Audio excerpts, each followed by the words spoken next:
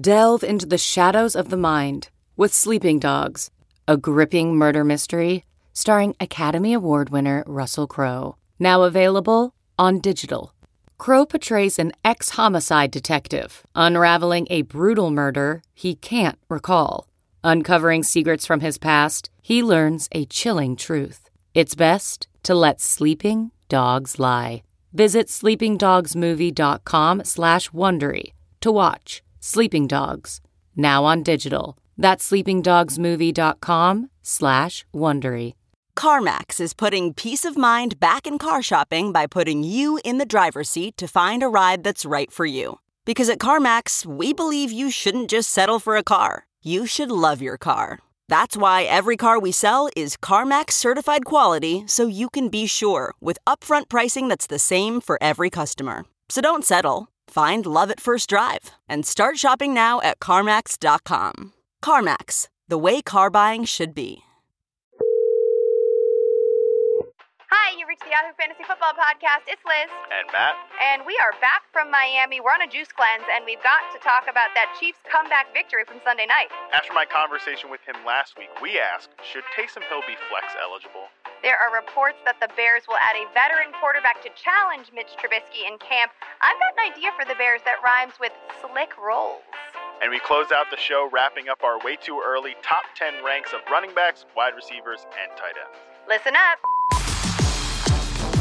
Hello and welcome to the Yahoo Fantasy Football Podcast. It's Liz and Matt and Brett, and we are home from Miami, though we are not necessarily human yet again. Fair assessment, Matt? Getting close, but not, you're right, not all the way there yet. I'm hoping next, the coming Monday, I'm feeling all the way back, but it's been good to be back home. But I don't know. I won't speak for you, Liz, but I think Miami was a damn blast. I had so much fun, enjoyed the work, and enjoyed everything else. I thought it was great.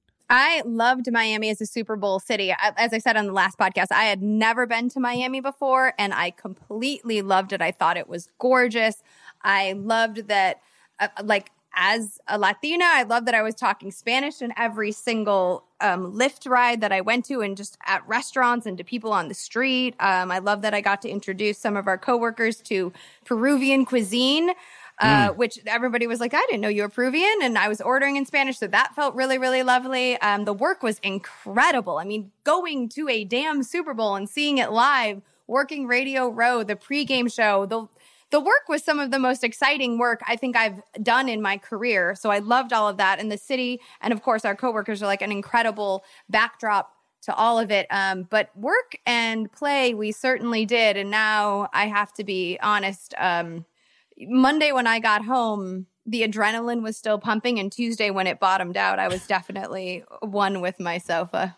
Yeah. Oh, no question. Like Saturday night, I came back and we had people over at the house, and I was like, I'm still feeling it. This is great. I'm enjoying. But by Monday, I was like, that'll be enough. Like, I need to not speak to I need to not speak to a human for a little while. Like, nothing. Just let's check out on this one. But it was great. I would second everything that you said about the work being some of the most enjoyable things I've done in my entire career. No doubt. So speaking of the work, then I have to say, you went home on Saturday. I went home on Monday. I did the pregame show from the SLS Hotel, which, by the way, that was a blast, with Michelle Gingras and Kimberly A. Martin. And so that was incredible. And just to review the week and discuss the game that was hours away, Scott Pioli was on the set with us, and that was all credible. And then we jumped, as soon as we were done, the sound guy came, took our mics off, and we jumped into a car and raced to the stadium to then watch and work the game.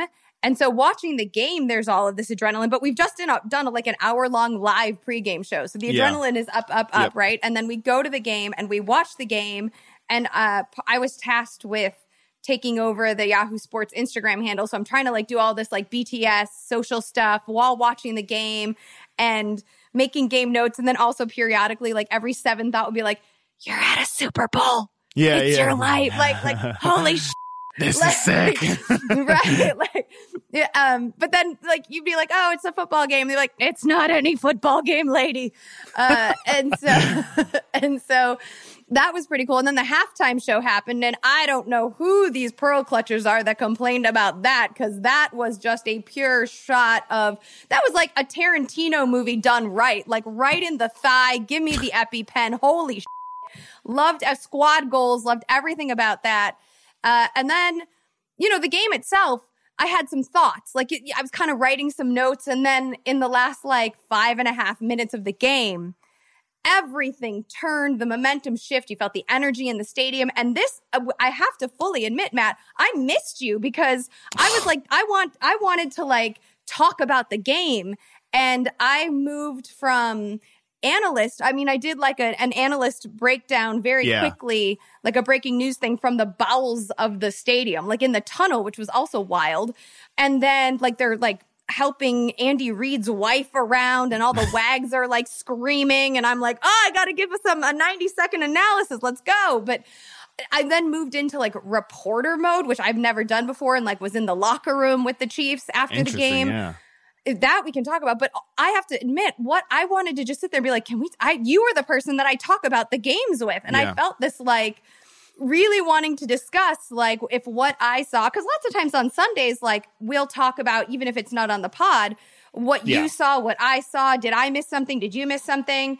And so I was really looking forward to today, because I felt like I had I've been digesting everything I saw, but when you're watching it in real time, as we do on Sundays, it's so nice to be able to, as analysts, go over everything. And so I just want to say that I really missed you. I was like, Brett, why didn't we schedule a right now pod post game, get it out while we still have, a little bit of adrenaline left? Because Brett would have absolutely lost. I was doing that with Charles and Therese, and I was up till 3 a.m. working on that one. Book my time in advance. Why didn't we do a super pod? I'm just saying, I would have loved to snore my way into Charles and Therese's pod, and I think Matt would have been a lovely addition. So, I mean, while I would normally say that the biggest shock is you saying that you missed me in this great moment, which is very heartwarming, Liz, by the way. The biggest shock is that you made it to the frickin' stadium from the pregame show in time, because let me tell you what, I love Miami. That was a great city. Nobody can drive in that city except one human being, and he's sitting across from me here. Hey now. Brett Rader, ladies and gentlemen. Brett Rader, the actual sneaky Super Bowl MVP, because this guy... Thank you to Avis. Thank you to Dodge. The Dodge, whatever SUV mom minivan we got. I don't know what it was. This guy got a definitely hungover, but probably still drunk Matt Harmon to his interview with Ryan Fitzpatrick with 2 minutes to spare. Brett Rader is the only person that can drive in Miami. So that's the biggest twist. But I agree, one of the most valuable things that we can have in each other, and all analysts in general, is to be able to talk through what we're seeing more, because I think it does really just help you kind of digest the proceedings better. Well, and the fact that I was also like, God, Harmon got to see the television version, which wouldn't have happened if we were both there. But so here's my take, and then you tell me, because I had big plans, and I've said this to you offline already. Big plans on Tuesday after I got back to rewatch the Super Bowl with my, notebook in hand, as I like to do, and also work out and, I don't know, do some laundry. I watched a lot of Bachelor, which is not at all the same as the Super Bowl. But while I was sitting there, here's what my takeaway was. First half, Kyle Shanahan, all sorts of creative, had the Chiefs defense shook, right? Yes, Tyrann Mathieu did manage to tackle Debo in a couple of touchdown saves, right? That happened. But for the most part, you're seeing Juszczyk get into the end zone. You're seeing but just and then on the other side of it, the 49ers are dominating defensively, no big surprise, because Patrick Mahomes has all these off-target throws. The pass rush is getting to him. Some zone looks are confusing him. But I thought more impressive, that we expected. Well, we expected the domination of the defense from the San Francisco side of things. Maybe we expected Mahomes to not be so shook for so long, but that wasn't too surprising. And as you know, you and I talked a couple of days before that this game, everyone was assuming the Chiefs would win because of the Mahomes factor. That ended up being true. But there was this feeling that I was like, could this turn into a Super Bowl 50 Broncos win over the Panthers situation? Because that like I felt the narrative around things shifting away to maybe believing in the 49ers a little bit more. But again, watching Kyle Shanahan just pull rabbit after rabbit out of a hat, hiding his quarterback pretty obviously and focusing on the run scheme that we had talked up all season, and it was working and he was wildly creative. That to me was the first 50 minutes of the game. Yeah, I mean, there was a lot of talk from Shanahan about how he wouldn't, script those first 15 plays that he was going to until Saturday or whatever. And I mean, maybe that's true, whatever. But my thought was like, damn, good 15 plays to pick, because I mean, like you said, they were just going right up and down and doing what they wanted. I mean, just really for me, it was not necessarily like, it's hard to like pick one or the other. Like, I think there's a little bit of Kyle Shanahan kind of falling back a little bit, maybe getting a little too conservative at times, but not go because he's not really he's an aggressive play caller, but he's not an aggressive coach. You know what I mean? Because he doesn't like necessarily always push it on fourth down a lot. I mean, he's kind of similar to Sean McVay in that way, because McVay is pretty conservative when it comes to like in-game management, but obviously still a great schemer, still a great designer of plays. And I think Shanahan kind of falls into that. So it really wasn't anything that's out of the normal for him.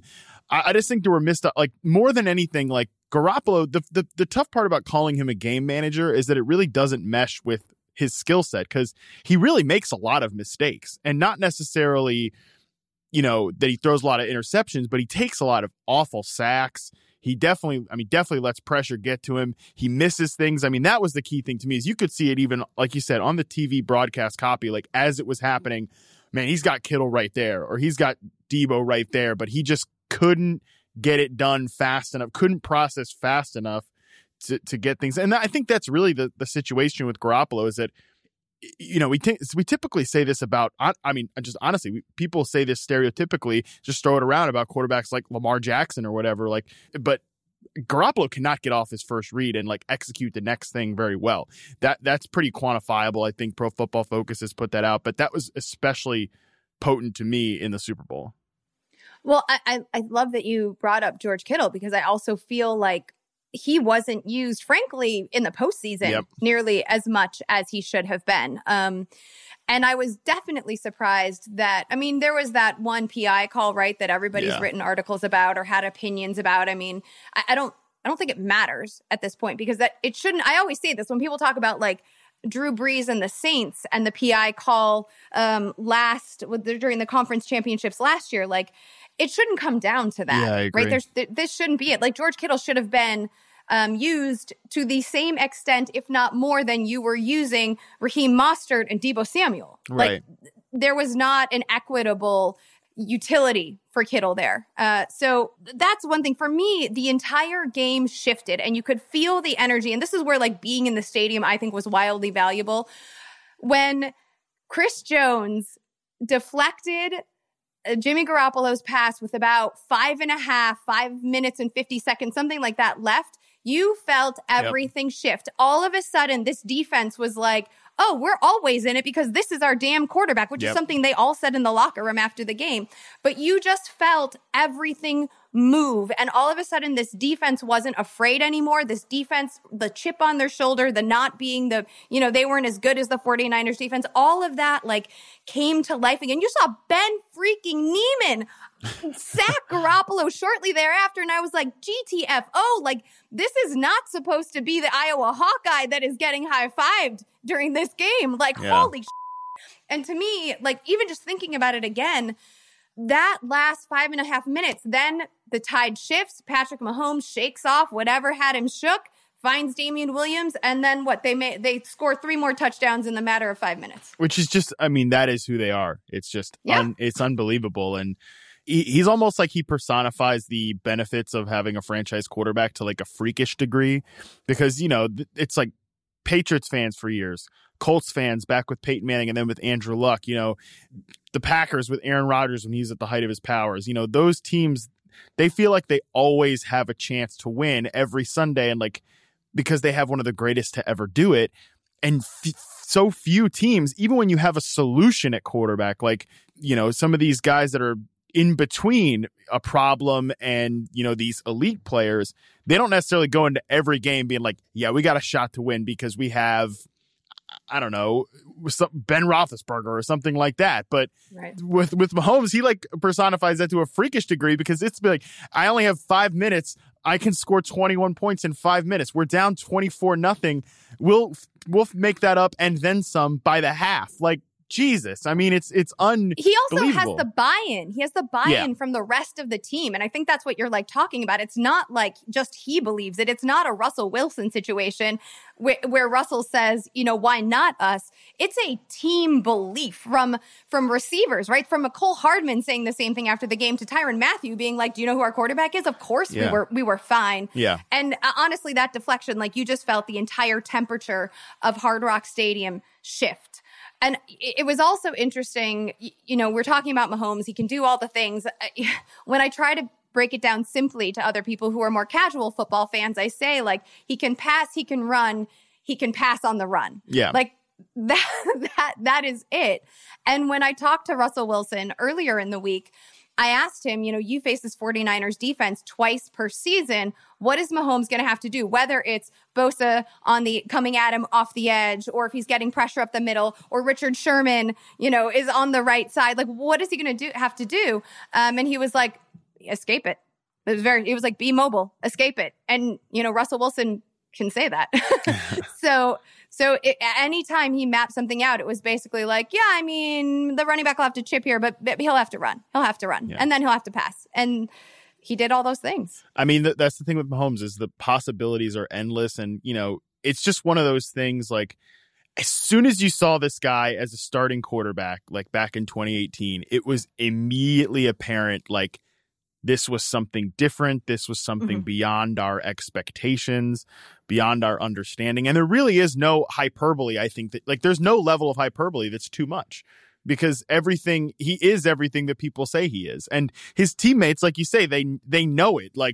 Again, not only is any score within reach, every area of the field is within his reach. Whether he's going to run to it, throw to it, whatever direction it is, that's all possible. And I mean, honestly, even people that don't know football, like you said, they'll watch it and just be like, yeah, this is different, right? Right. Yeah. It's honestly, I'm just glad we get to be alive while he's playing quarterback. There was a lot of talk about dynasty, and there has been, but even in the locker room, I asked Chris Jones, and I might have to be honest, I was a little bit intimidated to go in there and I'll say that offline. I'm not going to say that right now. Did you mention the Chris Jones? How does it feel being the new Justin Tuck? Because if we're going to talk about Eli Manning having Justin Tuck's Super Bowl MVP trophies, we probably got to talk about Patrick Mahomes having Chris Jones. I didn't ask him. That's a fair point. What I did say though, was, you planning on sticking around Kansas City? And I have to be honest, there's a bunch of sports reporters, and they're all tall men, 6 feet tall. And then I just sort of muscled my way in. I was like, so you're going to be a free agent. Are you planning on sticking around Kansas City? And he looked at me for a second. I don't know if you're allowed to ask me that. And I was like, I don't know if I'm allowed to ask you that. and then he went bananas, and he was like, I want to stay in Kansas City forever. I don't talk about this a lot. We're creating a dynasty. And he stood up and swore and was raising his hands and talking about a dynasty. And I was just like, oh, and then everybody around him was high-fiving, and they were all celebrating. And it was pretty incredible to just see them all believing that this was going to be the new dynasty. Also, what I wanted to ask Chris Jones was so how big of a yacht are you buying tomorrow? Because you made yourself some money. No kidding. Right? But when we talk about and also when we talk about the Patriots, who are omnipresent, even in this Super Bowl that they are not in, because obviously of Jimmy Garoppolo, and we're talking about dynasties. For so long, we thought Jimmy Garoppolo, who, learned at the knee of Belichick and Brady and had ice water in his veins, that ice water seems to have turned into a nice saline solution. And it's Mahomes, who doesn't seem to have ice water in his veins, but just like a malleableness to him. I hope it's a Dynasties type situation because, like, I don't know, maybe someday they become the villain that the Patriots have become. Like, I hope not, but it's hard to imagine. It's hard to imagine Andy Reid being a Belichick-like figure and, you know, anyone disliking Mahomes unless you're a Raiders, Broncos, anything type player. So, I mean, type fan or whatever, because it's tough to get back to a Super Bowl, you know, like Aaron Rodgers has been to one Super Bowl. Drew Brees has been to one Super Bowl. Peyton Manning had to, you know, go as a corpse to win his second. So it's just really tough to get back there, no matter how great of a team that you have, because it's a one elimination type playoff system. So I hope we see Mahomes there many times, and I think we will, because he's only 24 years old. That's just it's insane. It's insane. And it also felt like a Super Bowl of redemption when you have guys like Terrell Suggs who managed to like stumble his way onto this squad, right? After getting right. And you have Tyrann Mathieu, right, who almost lost everything years ago and had the ACL injury and has been to a lot of Super Bowl contenders, but never made it to the big dance. And you have LaShawn McCoy, who's not even starting in the damn game, who's sitting there in the locker room, but like he gets a ring. Like there was just a lot of redemptive pieces to this whole squad, which I think also made it feel, and Andy Reid obviously being the largest, both literally and metaphorically among them, you know? Yeah. Let's talk about the running backs really quickly. Last week, I asked you if Damian Williams, we discussed as to whether or not Damian Williams was going to be a thing. And you emphatically said no. I wanted to give you props for a second because early in the game, your boy Darwin Thompson came in on a goal line rush. But I think it was second down, got stuffed, and then didn't see the field again, basically. Sick. Did your face melt? Obviously. I mean, it's like even I'm standing in my own home and I hear the name and it's just like a twitch. Like, I thought about you, Matt, because there was a hot second there where Darwin Thompson was going to be the first, because that's such a prop bet, right? Yeah. First person to score a touchdown, you know, in the Super Bowl, or first person on a team to score a touchdown. Darwin Thompson, someone could have bought a car with that, you know, a 40 or 50 to 1. Yeah, what a treat. And I thought about you. But thank you both. Your San Francisco 49ers denied that from happening. What are you talking about? I'm not a San Francisco 49ers fan. It's the year 2020. It's the year 2020. Sorry. We're on to the next thing. Damian Williams touches the ball 21 times for over 130 yards and 2 touchdowns. Are we still believing, like Andy Behrens does, that the Kansas City Chiefs are drafting a running back early? I mean, the thing is, they could draft a running, like, how early is early? Because, I mean, anything. Second round? I think even like a 3rd or 4th round pick could pose a challenge to Williams' workload. It's hard to say. I don't think, though, until the draft happens, like, I think we got to go and assume, like, Damian Williams is the guy, because, like, he looked really good in the Super Bowl, and he did throughout the playoffs. Like I think he scored like 11 career postseason touchdowns at this point. We know that just being in this offense can create touches, but I think at some point the Chiefs address and add more players to the running back and muddle this situation up. I think that's fair. A wait and see situation. Let's see. Should we move off of the Super Bowl? Any other Super Bowl thoughts, questions, anything you wanted to add? No, I think that's it. Let's talk about, we talked about being on Radio Row. You talked about your interview with Ryan Fitzpatrick on, what was it, Friday morning. I know that day you also had the opportunity to talk to Saints, let's call him backup running back. Backup quarterback. I did it on accident. Look at that. Taysom Hill. And you also wrote a piece about whether or not he should be a flex player. I want to know first, before we delve into your article and your thoughts on Taysom Hill and his, you know, eligibility for fantasy purposes, whether or not meeting him inspired the article, or were you just dead set on asking him this question personally because it's been on your mind? So I already had planned to write a Taysom Hill should not be a flex player, and I had planned to write that piece after the Super Bowl. I'd already talked it over with our fearless leader, Jason Klobaka. That was already on the books. And then when you all had to stay and rehearse at the pregame show and miss the rest of the Radio Row interviews, I jumped on the opportunity to take Michelle's Taysom Hill interview and it actually added another layer to the piece, because the piece that it'll be up on the website, I hope, by the time people are listening to the podcast. I just sent it in to publish about 10 minutes before we started recording. In like essentially the piece kind of hits two parts, his fantasy eligibility and also just some of his quotes and his thoughts on not just fantasy football, but also his place in the NFL and what he hopes to see out of his career. So it actually ended up just being perfect that I ended up talking to him because it added something, I think, to the piece other than just me, for lack of a better word, at people. So I want everyone to go check out the piece at sports.yahoo.com, right? The website. Yes, I said the website. Can you, what's one nug about Taysom that surprised you or something he said that you found particularly illuminating? I'm sure there are millions of gorgeous nugs within the article, but just tease us with one, Matt. So I think the one that's really interesting is he's very aware of fantasy football and people hating him. He actually said, I think I was the most hated player in football last year because of fantasy football. And, he said, I don't know the game. I don't understand the rules or the intricacies of it, but he's very aware of people complaining to him that he's taking touches away from Michael Thomas, taking rushes away from Alvin Kamara, passes away from Drew Brees. Essentially, Taysom has read the mentions. He's aware of how people feel about him out there.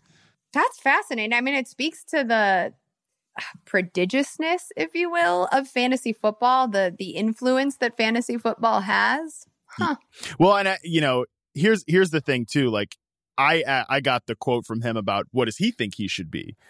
He thinks he should be. He says he could have been a flex player based on now this is the interesting part, and you can, maybe, and I take some liberties pulling the strings on this one.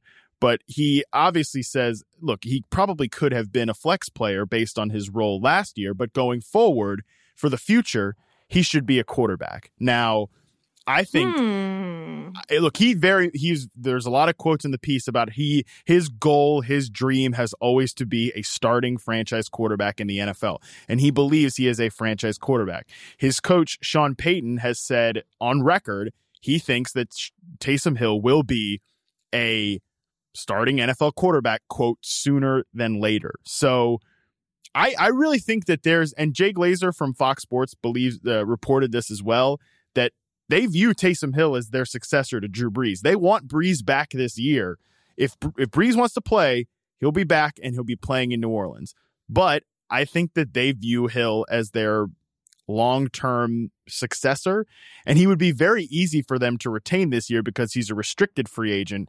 All he would take is a first or a second round tender, and I think that's probably going to be enough to dissuade whichever team if any team comes after him. However, he also said too, if it's not New Orleans, if it's another team that shares his vision, that was his word, shares his vision for what he wants to be, then he would go. He would go and pursue that opportunity. So my read on this situation right now, I think Teddy Bridgewater's playing somewhere else next year, and I think that was my first thought. Teddy did some lifting, right? It might not have been exciting or explosive the way that Taysom Hill changes the field every time he's on it, but Teddy did do some work this year. Won games for them. Won all of his starts, right? So yes. I mean, that is the interesting thing. And Taysom Hill is sneaky old. We think of him as just this guy that popped up on the scene, but he's a Mormon, BYU graduate, went on his mission, did the whole thing. So he came into the league kind of old. He's 29 years old.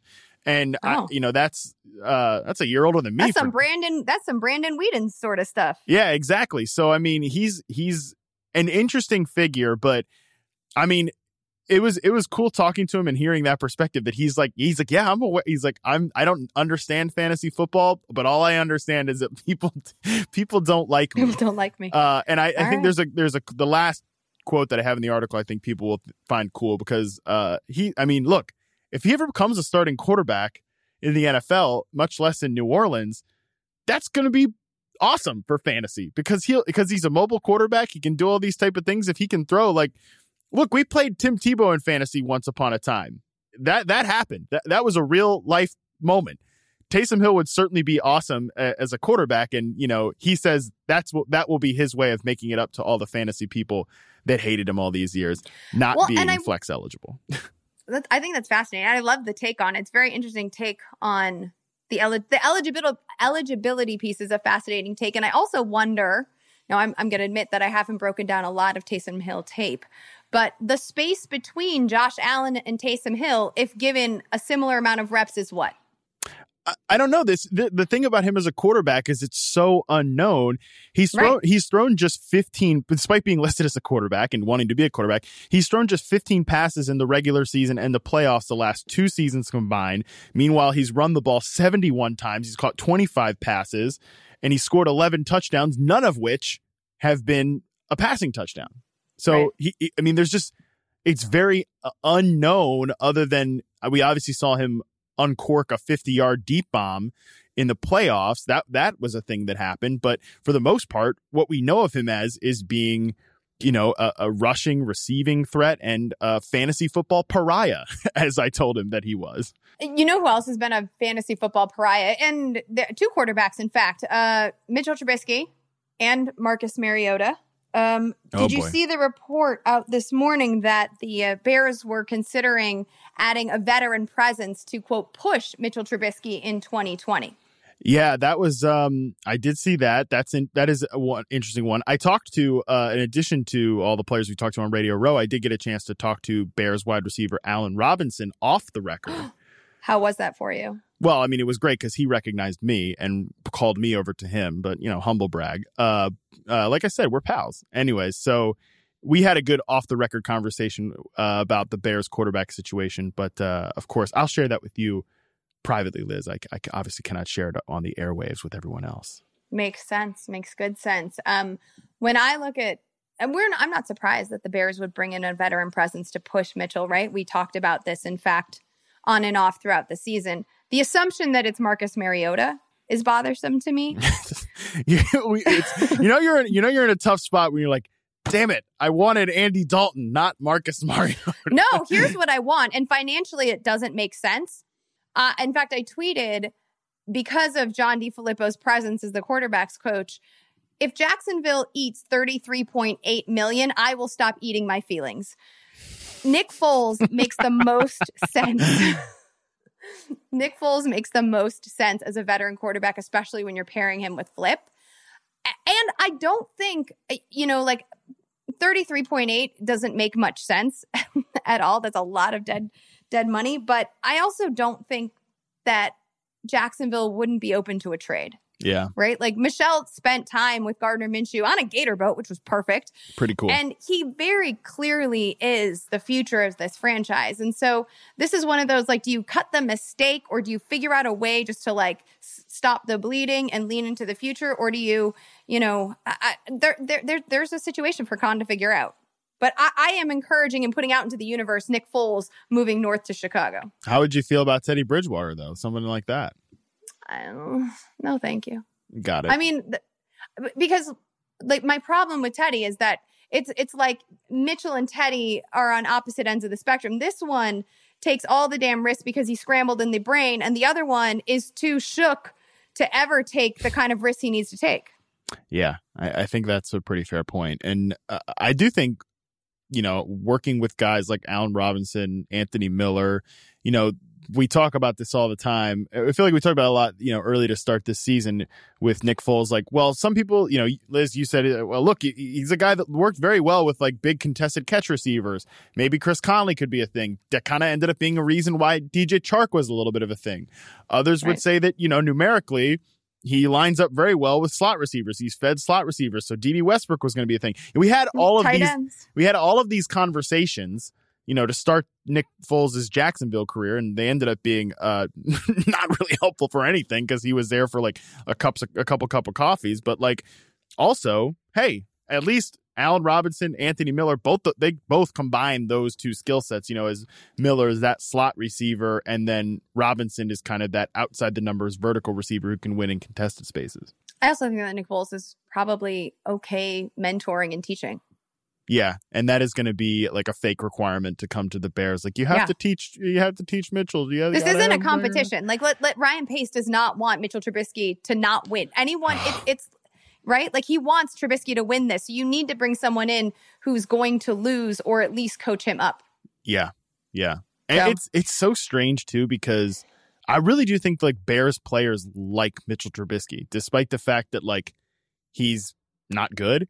I think that they really like the guy, and I think that's got to be tough, because you see like flashes with Mitch every now and again, like that Dallas game. I always come back to that, like you know, the Thanksgiving game. The Thanksgiving game too, but like the Dallas game especially was the one that I noticed watching. Like all of the players like got really psyched as he was like starting to feel it, and they were pulling off this upset. You know, they were constantly like coming up to him and like just celebrating with him and all that.